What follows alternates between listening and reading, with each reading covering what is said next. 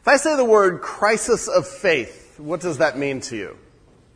Crisis of faith. You can answer this morning. But one at a time. Someone? Crisis of faith. Doubting God, okay? Unbelief. Feeling what?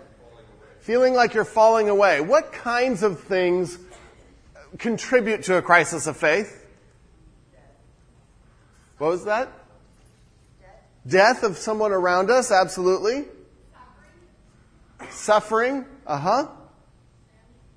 Sin, absolutely. I can think of times in Susie and I's lives where we have really struggled with the question, why? Why, God? Why have you allowed this to happen? And at that point, there's a little bit of a crisis of faith, a time where we wonder how God is working, if God is working. There are times that we're overwhelmed by life and circumstances, right? That we just don't feel God's presence. Anyone ever had that in their lives? Anyone willing to admit that in their lives? Sometimes it's our own fault through sin or other things. Sometimes it's circumstances that are beyond our control and it just feels like life is pressing in.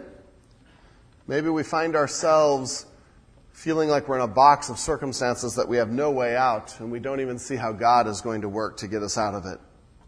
One of my professors used to call those times a dark night of the soul, where we would be going through so much and our soul would be so grieved that it was hard to see God even working. And we struggle with that. We struggle with, where is God? Dobson wrote a book, Where is God when God doesn't make sense? And how do we make sense of a sovereign God in a world that is fallen and depraved and where things happen that are not from God and that are from sin and from evil? Today we come to several more names of God, and the names today come out of that kind of event.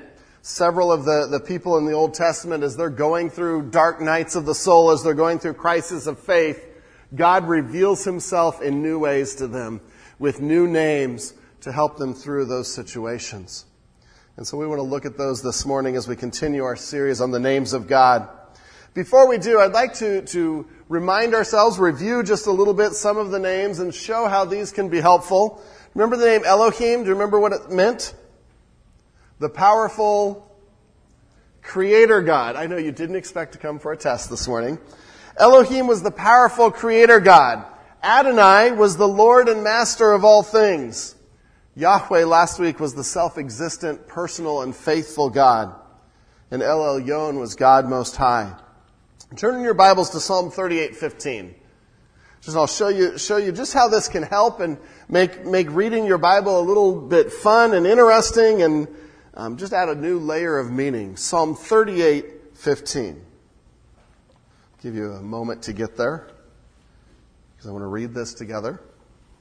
When you look at Psalm 38:15, and I'm reading out of the ESV, if you don't have a Bible, there's Bibles right in the seats, under the seats right in front of you. You're welcome to use this morning. If you don't have a Bible at home, please take one as our gift to you and take that home, and so you have a Bible.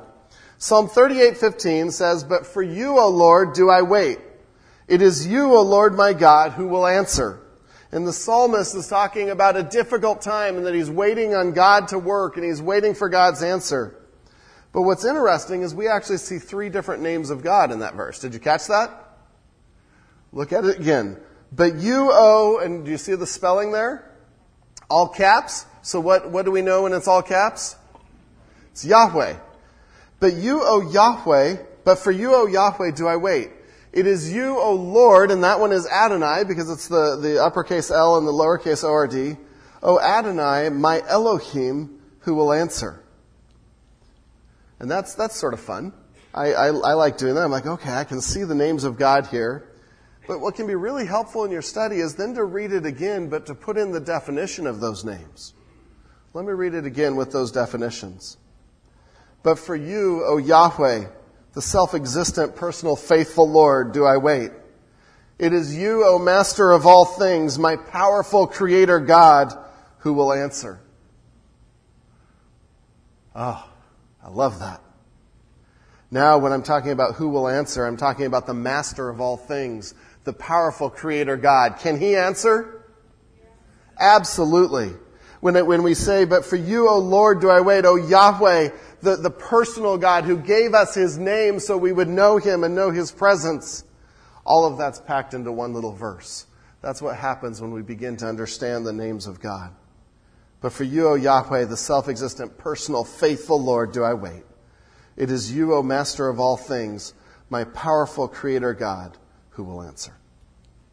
So we want to continue studying the names of God and dig into hopefully 3 more names today to get through them before 2020. We have to move pretty quickly.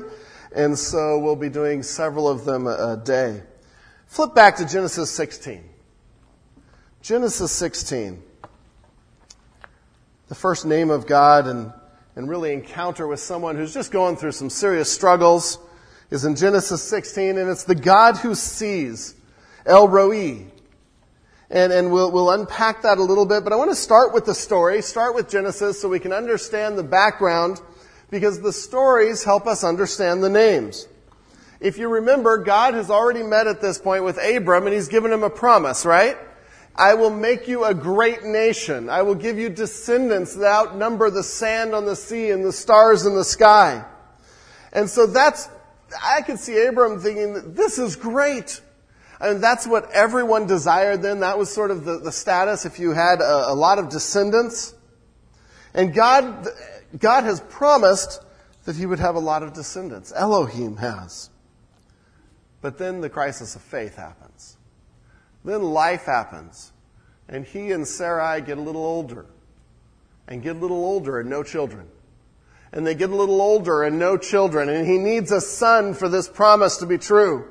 And in chapter 15, Abram and God are talking again, and God's reaffirming the promise. And Abram says, well, you know what, God, I don't have any kids, and I don't know if you've noticed, but we're getting a little older, and there's a certain age where kids just aren't going to happen anymore. And so why don't we take Eliezer from my household, and not my son, but, related to me. Why don't we take him, and that can be who your promise is fulfilled through? What's Abram doing? He's helping God, right? Helping God fulfill God's promises, giving God an out just in case God wasn't able to do what he said. And God says, no, it will be your son that I build my nation through. So then we come to chapter 16. A little bit more time has passed. Abram is about 86 at this point, and Sarai is about 77. And so we're getting up there in age, still no children. And so still this question is, God, how are you going to accomplish this? And we pick it up in chapter 16, and they're getting older, and Sarai has a suggestion this time. Abram had his suggestion. And Sarai suggests, you know what? I'm probably too old at this point to have children. Why don't you take my handmaiden, my servant, and Abram, you go in with her, and she can become your wife in my place. And so Abram would sleep with her, and then she would get pregnant, and then that baby, under cultural tradition, this was normal under their culture, that baby would become the property of Sarai.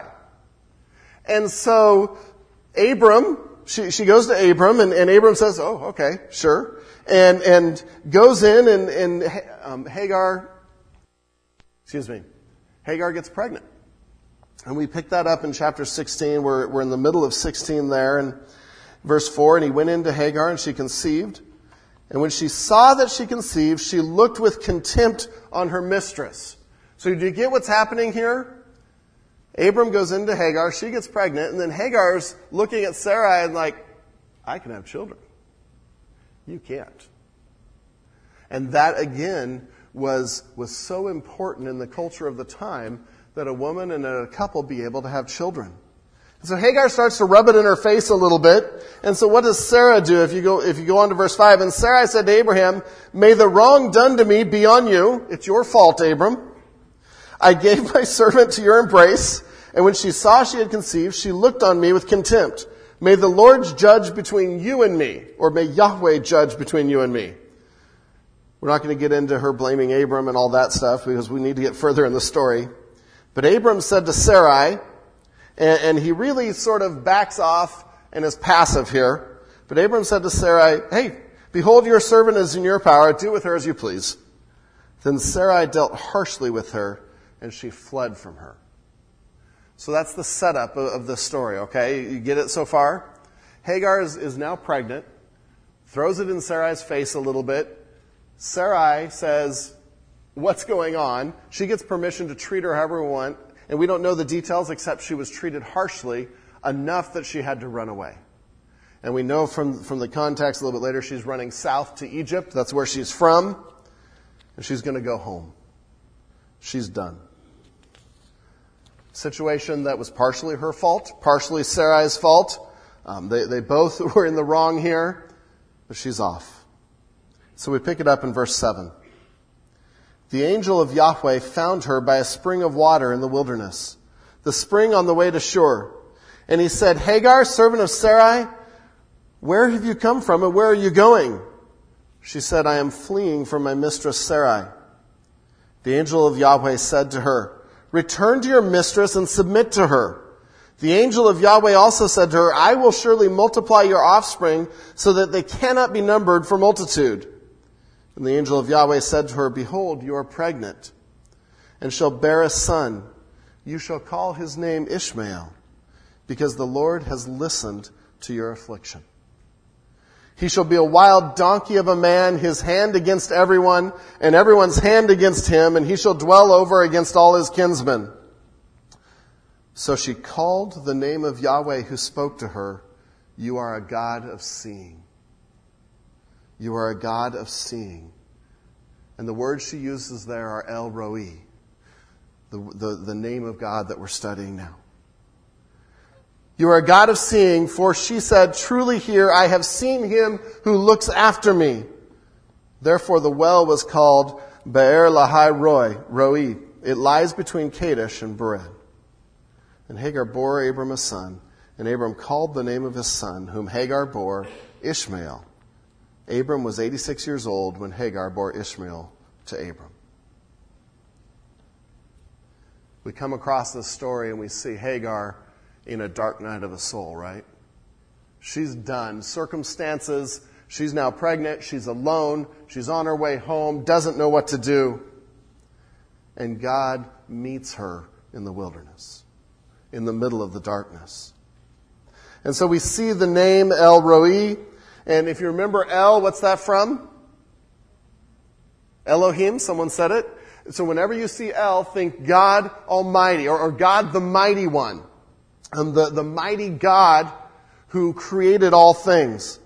And then the second part of that, Roi, is the idea of to see or to understand.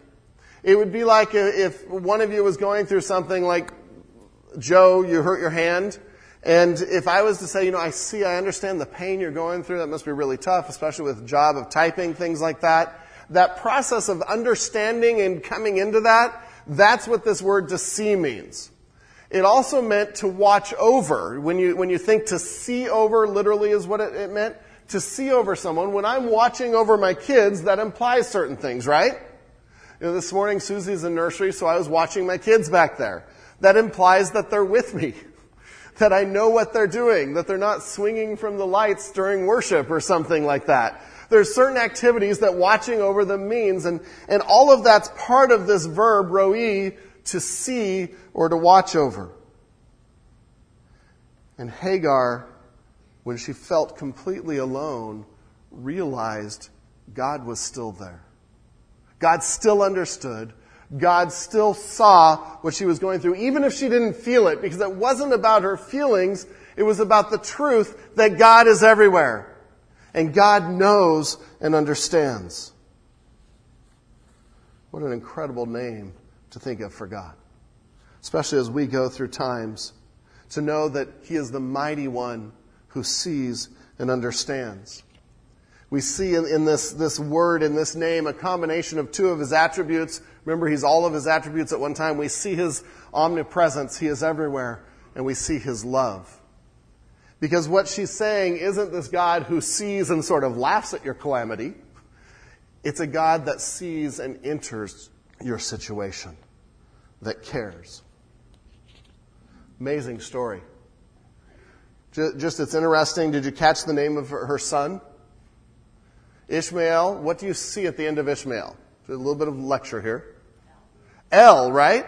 And so this is God does something. His name means God does something. The first part of it, Ishmael, means to listen or to hear. And so the name of her son was God listens. God has heard me. And you see that in the angels saying, you will bear a son, you shall call his name Ishmael, because the Lord has listened to your affliction.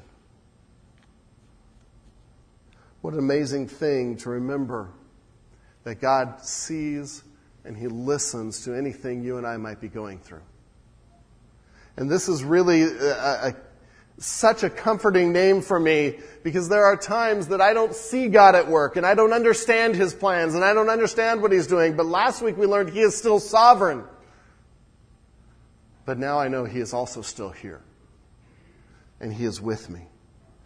He knew the pain that Hagar was in, and he was willing to come and take care of her in that situation. A couple of things in understanding the name. God sees our difficult situations and is looking after us. She was running from a difficult situation, partially of her own making. But doesn't God still pursue us when we sin? And when we get in situations that are of our own making, God still sees. And he still is asking us to turn to him. Interesting what he told her to do. Did you catch that earlier on? He said, go back. Go back and submit. Do the right thing. Even when you feel like you're in the darkest spot, still do the right thing. Even if you don't understand why. Trust me, because I am the God who sees and will take care of you. A couple of other things as we think through this name. God knows everything about us. And pulling in some other scriptural principles here, God knows, or he sees everything about us. Nothing is hidden from God. The hairs on my head are not hidden from God. How many have turned gray are not hidden from God? Our circumstances, our past, our present, and future, nothing is out of God's purvey. He sees it all. I'd like to just read some verses from Psalm 139. And if you're questioning God's presence in your life, take some time this week to read the whole chapter, Psalm 139. Where shall I go from your spirit? Or where shall I flee from your presence? If I ascend to heaven, you are there. If I make my bed in Sheol, you are there. If I take the wings of the morning and dwell in the uttermost parts of the sea, and even there your hand shall lead me, and your right hand shall hold me. Oh, that's amazing. If I say, surely the darkness shall cover me, and the light about me be night, even the darkness is not dark to you. The night is bright as the day, for darkness is as light with you. My frame was not hidden from you. When I was being made in secret, intricately woven in the depths of the earth, your eyes saw my unformed substance. In your book were written, every one of them, the days that were formed for me, when as yet there was none of them. God knows everything about you. He knows everything about me. Proverbs 5:21 says, for a man's ways are before the eyes of the Lord, and he ponders all his paths. The next point in your notes sort of goes a step deeper. God sees even the deepest recesses of our hearts. He sees even the recesses of our heart. Our thoughts, our minds, everything that's there. The good, the bad, the ugly. Psalm 44:21. Would not God discover this? For he knows the secrets of the heart. 1 Samuel 16:7. But the Lord said to Samuel, do not look on his appearance or on the height of his stature, because I have rejected him. For Yahweh sees not as man sees. Man looks on the outward appearance, but Yahweh looks on the heart. We know that Hagar did go back. And she responded to the God who sees, who is watching out for her.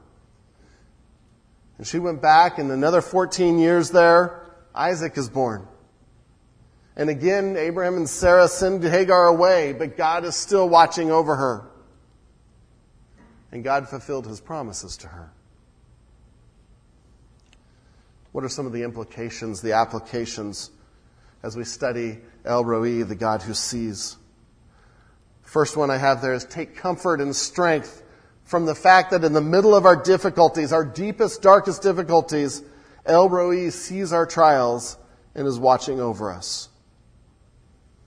God always shows up. And what I've experienced is in the middle of discouragement and depression and our deepest struggles, those are the times where we question whether God even will show up. And Satan is just pounding us, you're alone, God has abandoned you, where is He? Your sovereign God isn't giving you everything you want. Just think about that statement for a minute. And Satan's lies try to make us feel like because God hasn't done what I want Him to do, He has abandoned me. El Roi, the God who sees, is always with us. He always sees.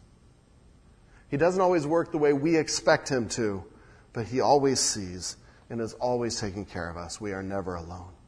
Isn't that amazing? That truth, that comfort. Second implication there is the God who sees, and this is the other side of this, should make us pause and evaluate our actions, for the just God is seeing all we do. The just God is seeing all we do. You know, you go anywhere public now and you see little stickers on the door as you walk in, right? You are under surveillance. Smile, you're on camera. You know, just everywhere you go. It's why do they put those signs up? So that you know, but what was that? To affect our behavior. Because if I know someone is watching, maybe I won't steal that TV or whatever it is. And so that's their rationale for doing that is someone's watching you, Big Brother's watching you, so be careful how you act. But in the same way, but this is a loving God, so not this sterile, cold camera. But in the same way, the God who sees should remind us God is seeing everything you and I do. And that should modify my behavior. That should remind me to do all things for the glory of God. Because He is with me and He sees. Your Bibles are already open to Genesis 16. The next name of God actually comes from the next verse in 17. Because we're still dealing with this situation. And so the whole thing with Ishmael didn't work out, right? And so Abram and Sarai, do they still have their offspring? No, they're still struggling with, will God provide? Will He accomplish what He has said He will accomplish? Read verse 1 of chapter 17 of Genesis. When Abram was 99 years old, so we're fast forwarding a little bit ahead. He's 99, Sarai is 90, and age doesn't help the process of having children.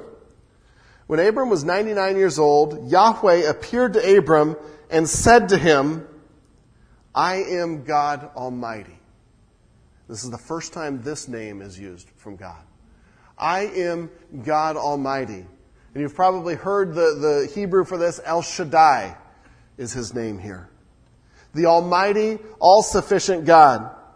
And so in the middle of Abram not knowing if God will act, not knowing if this promise will be fulfilled, God comes to him and says, I am God Almighty, the all-sufficient God.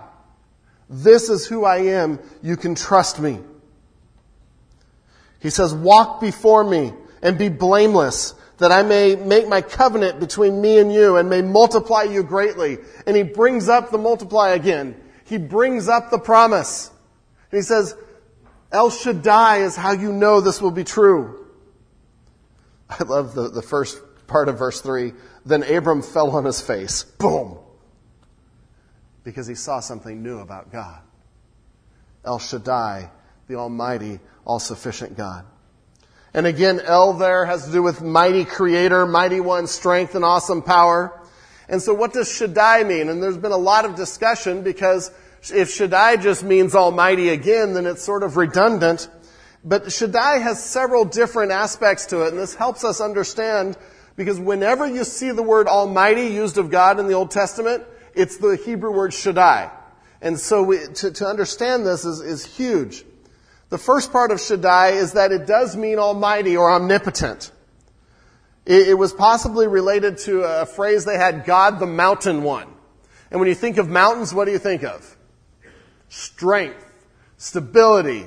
John, you were just in the mountains. We were talking about it. I was a little drooling over some of your pictures. Why do mountains move us that way? It's the grandeur, the amazement of these huge, amazing structures of rock. And so when we think of God, the mountain God, we're thinking of His strength, that He is omnipotent. that he is strong and able to deliver, that nothing is impossible with God. We sang about that this morning. Nothing is impossible with God. But what's interesting is Shaddai means more than that. And that's where we go with the Lord Almighty or God Almighty. But Shaddai is just such a rich word. It has so much more because it also means all sufficient. And this is the second aspect of it. The word for Shaddai comes from two Hebrew words, shad and dai. And shad had to do with the nourishment or the sustenance that a baby would get from their mother's breast. You're thinking, well, that doesn't sound like power. To that child, is it power? If they die without it? It is a life-giving power. And so shad has this idea of a mother's breast and the supply that comes from it. Dai meant sufficient, that this is more than enough. And we sang enough this morning. And so when we think of El Shaddai, he is the mighty one who will provide everything you need. Without fail, will give you sustenance, will supply your needs, will give us what we need in life. Not necessarily what we want, but what we need. In fact, when Shaddai was translated into Greek in the Septuagint, a copy of the Old Testament translated into Greek, always the word that was used was all sufficient. All sufficient. And so it was more this idea that he is enough for anything we need. And so we have a God who knows our need, who sees and who hears, and is strong and able to deliver. What if God was only the God who sees and he wasn't almighty? Then you'd have a really compassionate, empathetic God that watches you fall apart. It would mean nothing, right? But praise God, and why I love these two names together is we have a God who sees and understands everything we go through and is able and capable to do everything that we need. One author said, strong enough to help and sensitive enough to care. I appreciate that. See, God is the mighty one who satisfies and supplies. The almighty, all-sufficient God. And so here we have God revealing this name to Abram, who's questioning the covenant, questioning whether this will ever happen. And God says, I am El Shaddai. I am mighty enough and I care enough and I'm capable to do what's needed here. And in the middle of Abram's crisis of faith, El Shaddai is the comfort. Now, again, there was still some faith that had to happen, some response. God says, walk before me and be blameless. Look down to verse 15. And God said to Abraham, as for Sarai, your wife, you shall not call her name Sarai, but Sarah shall be her name. And this is the point where God changes both of their names again to remind them of his work. I will bless her, and moreover, I will give you a son by her. I will bless her, and she will become nations. Kings of people shall come from her. And in verse 17, we get an insight that Abram's still struggling with this. Then Abraham fell on his face and laughed. Don't do that when God says he's going to do something. But he fell on his face and laughed and said to himself, shall a child be born to a man who is 100 years old? Shall Sarah, who is 90 years old, bear a child? And Abraham said to God, oh, that Ishmael might live before you. He still has his plans, right? You know what? God, I know you promised this. It's really not going to happen. Ishmael's 13, 14 years old now. Take him. We've got this covered. God said no. I would picture Aslan's voice there. No. But Sarah, your wife, will bear you a son, and you shall call his name Isaac. I will establish my covenant with him as an everlasting covenant for his offspring after him. And he goes on to talk about Ishmael and his promise to Ishmael. So Abraham's struggling with faith here. And this is why God reveals himself as El Shaddai, the God who can do the impossible and will meet every need and provide. It's interesting because El Shaddai became the primary name for the patriarchs. And we see that. I'll just read a couple verses later in Genesis. In Genesis 28, 3 through 4, Isaac is now talking. So Isaac's been born. Isaac now has a son, Jacob. And what he passes on to his son, God Almighty, El Shaddai, bless you and make you fruitful and multiply you. Again, he's talking about the abundance, the provision of God through El Shaddai. That you may become a company of peoples. May he give the blessing of Abraham to you and to your offspring with you, that you may take possession of the land in your sojournings that God gave to Abram. And so Isaac passes the name on to Jacob. Fast forward, Jacob and his kids. Chapter 35, verse 11. And Jacob's now passing on the name. Or no, actually 35:11 is God speaking to Jacob. And in 49, Jacob will be passing on the name. But in 35, and God, or Elohim, said to him, I am El Shaddai. Be fruitful and multiply. A nation and a company of nations shall come from you, and kings shall come from your own body. And he goes on and renews the promise. And it's interesting because El Shaddai keeps being used where people are doubting whether God will do what he said. Village, God will do what he said. He is El Shaddai. We can trust him. He will provide. We don't have to take matters into our own hands. We don't have to compromise. God is God Almighty, the all-sufficient one. In 49:25, Jacob is blessing his sons, passing on the name. By Elohim of your father who will help you. By Shaddai who will bless you with blessings of heaven above. So we see over and over this name being passed on as a rock that people were clinging to. It's the same rock we need to cling to today. A couple points under understanding this name. I mentioned the primary name for God was El Shaddai with the patriarchs. But then the next one, the almighty, all-sufficient El Shaddai protects. And so think about this. If he's all-sufficient, meets every need that we have, and he's able to do the impossible, isn't that where you'd run in trouble? But so many times when life is pressing in on us, we blame God instead of running to God. And we need to be blaming Satan and evil and running to God under his shelter and his care. Psalm 91, 1 and 2. It's a great verse to memorize on this. He who dwells in the shelter of the Most High, that's El Elyon from last week, will abide in the shadow of the Almighty, the Shaddai. I will say to the Lord, my refuge and my fortress, my God in whom I trust. El Shaddai is all-powerful. He's all-sufficient. And we can run to him in trouble. He will protect. The other side of this as well, though, the almighty, all-sufficient El Shaddai judges the wicked. Now, in a case where we're running to him and he's protecting, the fact that he's a just God, there's a lot of comfort in that, isn't it? I don't have to get revenge. I don't have to defend myself. God Almighty is going to do it. And in Isaiah 13, verse 16, as well as Joel 1, wait for the day of the Lord is near. As destruction from the Almighty, it will come. And he's talking to people that have been oppressed. He says, wait on God to handle it. He will handle it. His justice will come. El Shaddai is used 48 times in the Old Testament. 31 of those are in Job, where Job is struggling with El Shaddai, isn't he? Job is struggling with why and that dark night of the soul when everything has been taken from him. And God says, I am the God who will meet all your needs. Even if you don't understand what is going on, trust me and rely on me. In the New Testament, we see the Almighty used several times. 9 of those times are in Revelation, and usually in the sense of God's justice, his judgment.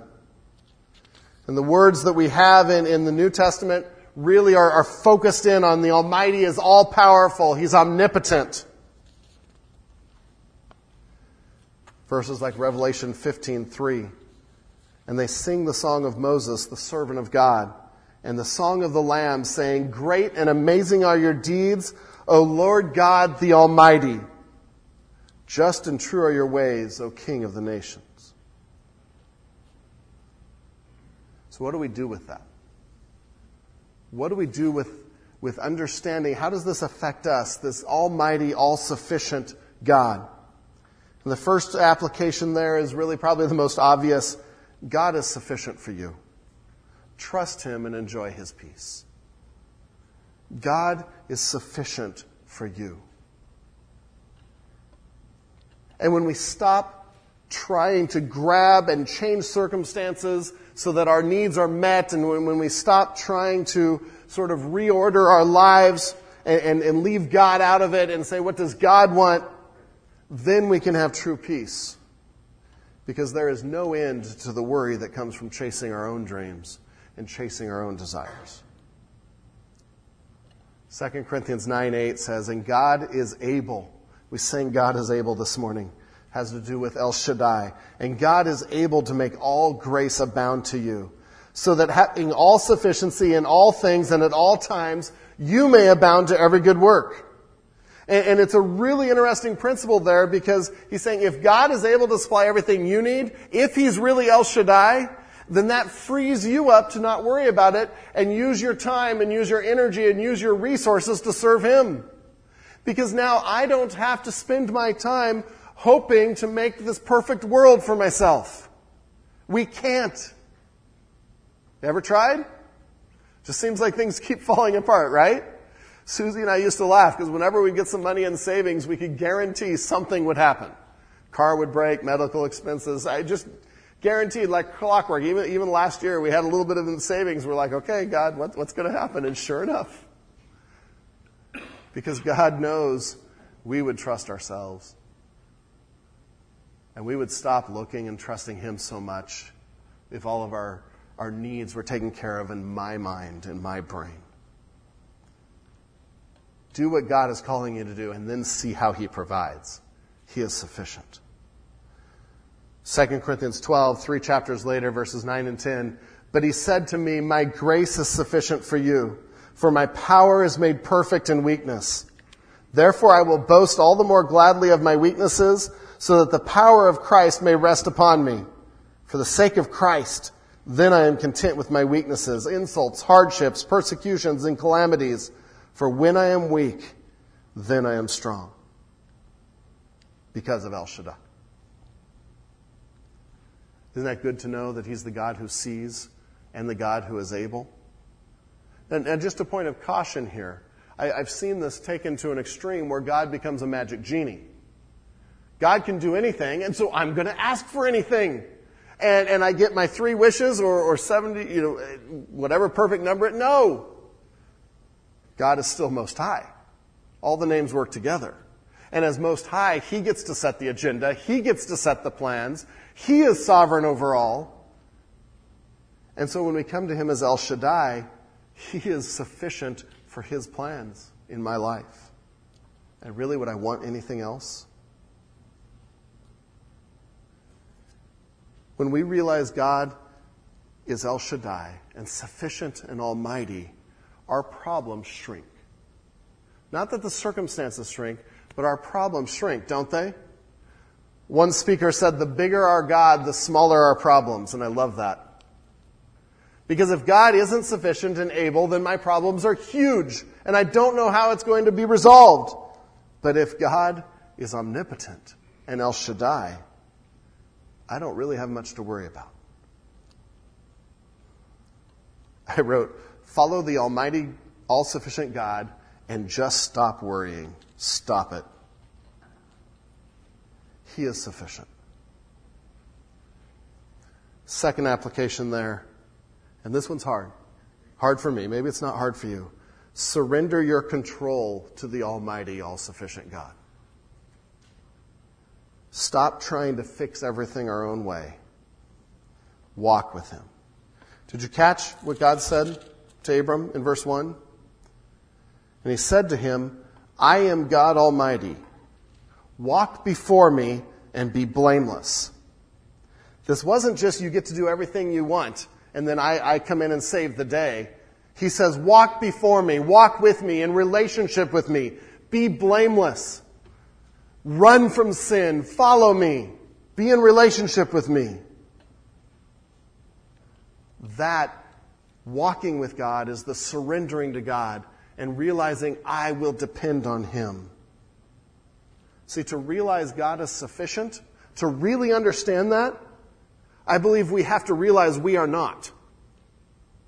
As long as I think I'm sufficient for my concerns, I will fail to appreciate how incredibly great God is. Where is your sufficiency this morning? Where is your trust for the future? Where is your trust for the rest of the day? Where is your trust for getting out of the situation you're in?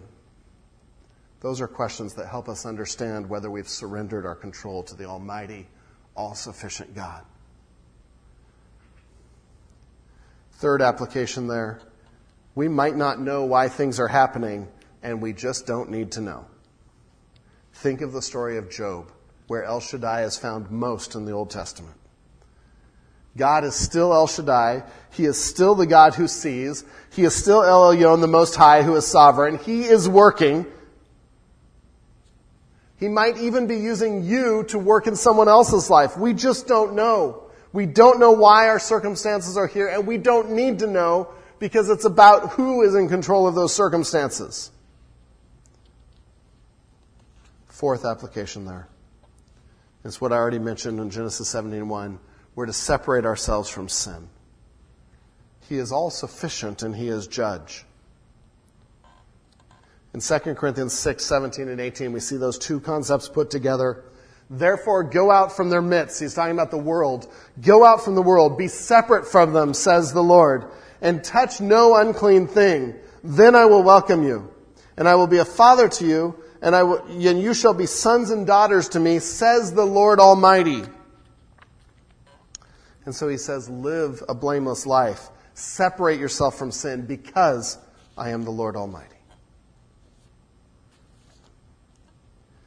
God is the God who sees and understands, and He's the God who can do something about it, El Shaddai, the powerful, all-sufficient God. The third name today, and this one isn't used as often, but I want to end with this one, is God as judge. Yahweh Shaphat. If you just turn over one more chapter, just working our way through Genesis, isn't it just amazing how God just reveals more and more of Himself on every page? And the story behind this, Genesis 18, we see that Lot has now in Sodom and Gomorrah fallen into sin, and God he's had it with Sodom. The time has come for Him to eliminate Sodom and Gomorrah from the face of the earth, for Him to judge Sodom and Gomorrah. And Abram now is bargaining with God. What if there's 50 people that believe in you? Will you save the city? What if there's 40? What if there's 30? He goes down the list. And we catch in the middle of that, Abraham uses a new name for God. Genesis 18, starting at verse 25. Far be it from you to do such a thing, to put the righteous to death with the wicked, so that the righteous fare as the wicked. Far be that from you. You shall not the judge of all the earth do what is just? And Abraham uses a new name for God, judge of all the earth. And he's using it to appeal that you are a just and righteous God. Is God just? Absolutely. We talked about that with the attributes of God. And ironically, the fact that He's just and righteous is what is making Him destroy Sodom and Gomorrah. A just God cannot tolerate sin and leave it unpunished. And the Lord said, if I find in Sodom 50 righteous in the city, I will spare the whole place for their sake. God is judge, Yahweh Shaphat. Shaphat means a ruler, one who decides. One author said it really encompassed a lot of our houses of government to act as lawgiver, judge, and governor, all in one. That was what this word meant, that Yahweh is judge. And we know a couple things. Interesting, the phrase Abraham used, judge over all the earth. And one of the points there is that Yahweh is judge over all. If He's most high, He's judge over all. Psalm 94:2, rise up, O judge of the earth. The same phrase, the same name used. Repay to the proud what they deserve. In Hebrews 12:23, and to the assembly of the firstborn who are enrolled in heaven, and to God, the judge of all, and to the spirits of the righteous made perfect. In Judges 11:27, the name Yahweh Shaphat is used. The Lord, the judge. Yahweh is judge over all. And there's comfort in that, there's justice in that, and there's a little fear in that. Isn't there? Because God also sees all. You see these same two themes running through all of these names this morning. See, the second point there is if we understand that Yahweh is judge, God is just and righteous in his decisions. He doesn't play favorites. He is just and righteous in all his decisions. If we sin, we will be held accountable for that sin. In fact, we know that all sinners, because he is a just and righteous God, that all sinners deserve a punishment for that sin. Does that make sense? Imagine a parent who never punished or disciplined their child. They're teaching them that evil is good. They're not training them. They're not discipling them. And so God, he is just and righteous in his decisions, and that should make us pause because that means he's just and righteous over the things I do. We like it when he's just and righteous over the things you do. And especially people who we don't like. Praise God, he's just and righteous. Go get him, God! God is just and righteous over all, including me. And so what this means is that I deserve to be punished for my sin. And a sin against an infinite God not only deserves, it requires under justice an infinite punishment. And so that's why we read in Romans 6:23, the wages of sin is death. That's the infinite punishment because God is judge, because he is just. But the verse doesn't end there. It says, but the gift of God is eternal life through Jesus Christ our Lord. And if you read through the implications, and I'll just talk through them, God is just, he is judge, he will hold us accountable for our sins, but because he is the God who sees, and he is El Shaddai, he has sent his Son to take the price for us, to bear the penalty. His justice requires payment. But because he loves you and he loves me, he said, so I'm going to send my Son to die on the cross and take that payment for you. And it shows that he is just and that he is loving. The question this morning is, do we believe God is judge? Do we believe he's truly going to call into account all things that happen? And if we do, if there's someone here this morning that has never come to Christ and accepted that gift of salvation, accepted that gift of his Son, that is the only way that we can receive salvation is through this just God's sacrifice. And I implore you, come to Christ today. Because God is judge. And because he has made payment for your sins. And he's offered it freely as a gift and said, if you will believe in me and follow me and repent of your sins, this gift of salvation is yours. And the just God will count what Jesus did on the cross as payment for your sins. Amen? What an incredible gift. If you've never done that this morning, now's the time to believe in Jesus Christ. Because God is judge. But he's also the God who sees. And he's also El Shaddai, the Almighty, all-powerful, all-sufficient one. Jesus was his sufficiency for our sin. See how it all works together? Come to Christ today. Talk to me afterwards if you're at that point of saying, I want to know more about Jesus Christ, about how to follow him. I'll hang out for a few minutes up here. I'd love to talk. For those that have accepted Christ, I know most of you have. What an incredible reminder of a just God who sees, and it's sufficient for all of our darkness, for all of our sin, for everything we go through. Trust him. He will never let you down. Let's pray. Oh Yahweh, we come to you in prayer. And I praise you that you are the God who sees, has promised we are never alone. You understand. even the things we don't think another soul on this planet will understand. And Lord, you not only understand, but you can do something about it because you are almighty and all-sufficient. And you say, let me supply your needs. Let me provide for you. Help us to trust you, God.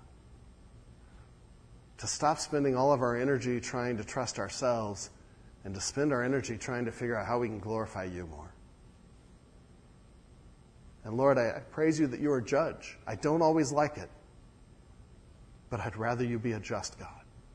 And I praise you for that. And I pray that if there's anyone here that has never turned to you and accepted the sacrifice of your Son on that cross, that today would be that day. Yahweh, thank you for your names, that they remind us of who you are. We need those reminders, God. In Jesus' name.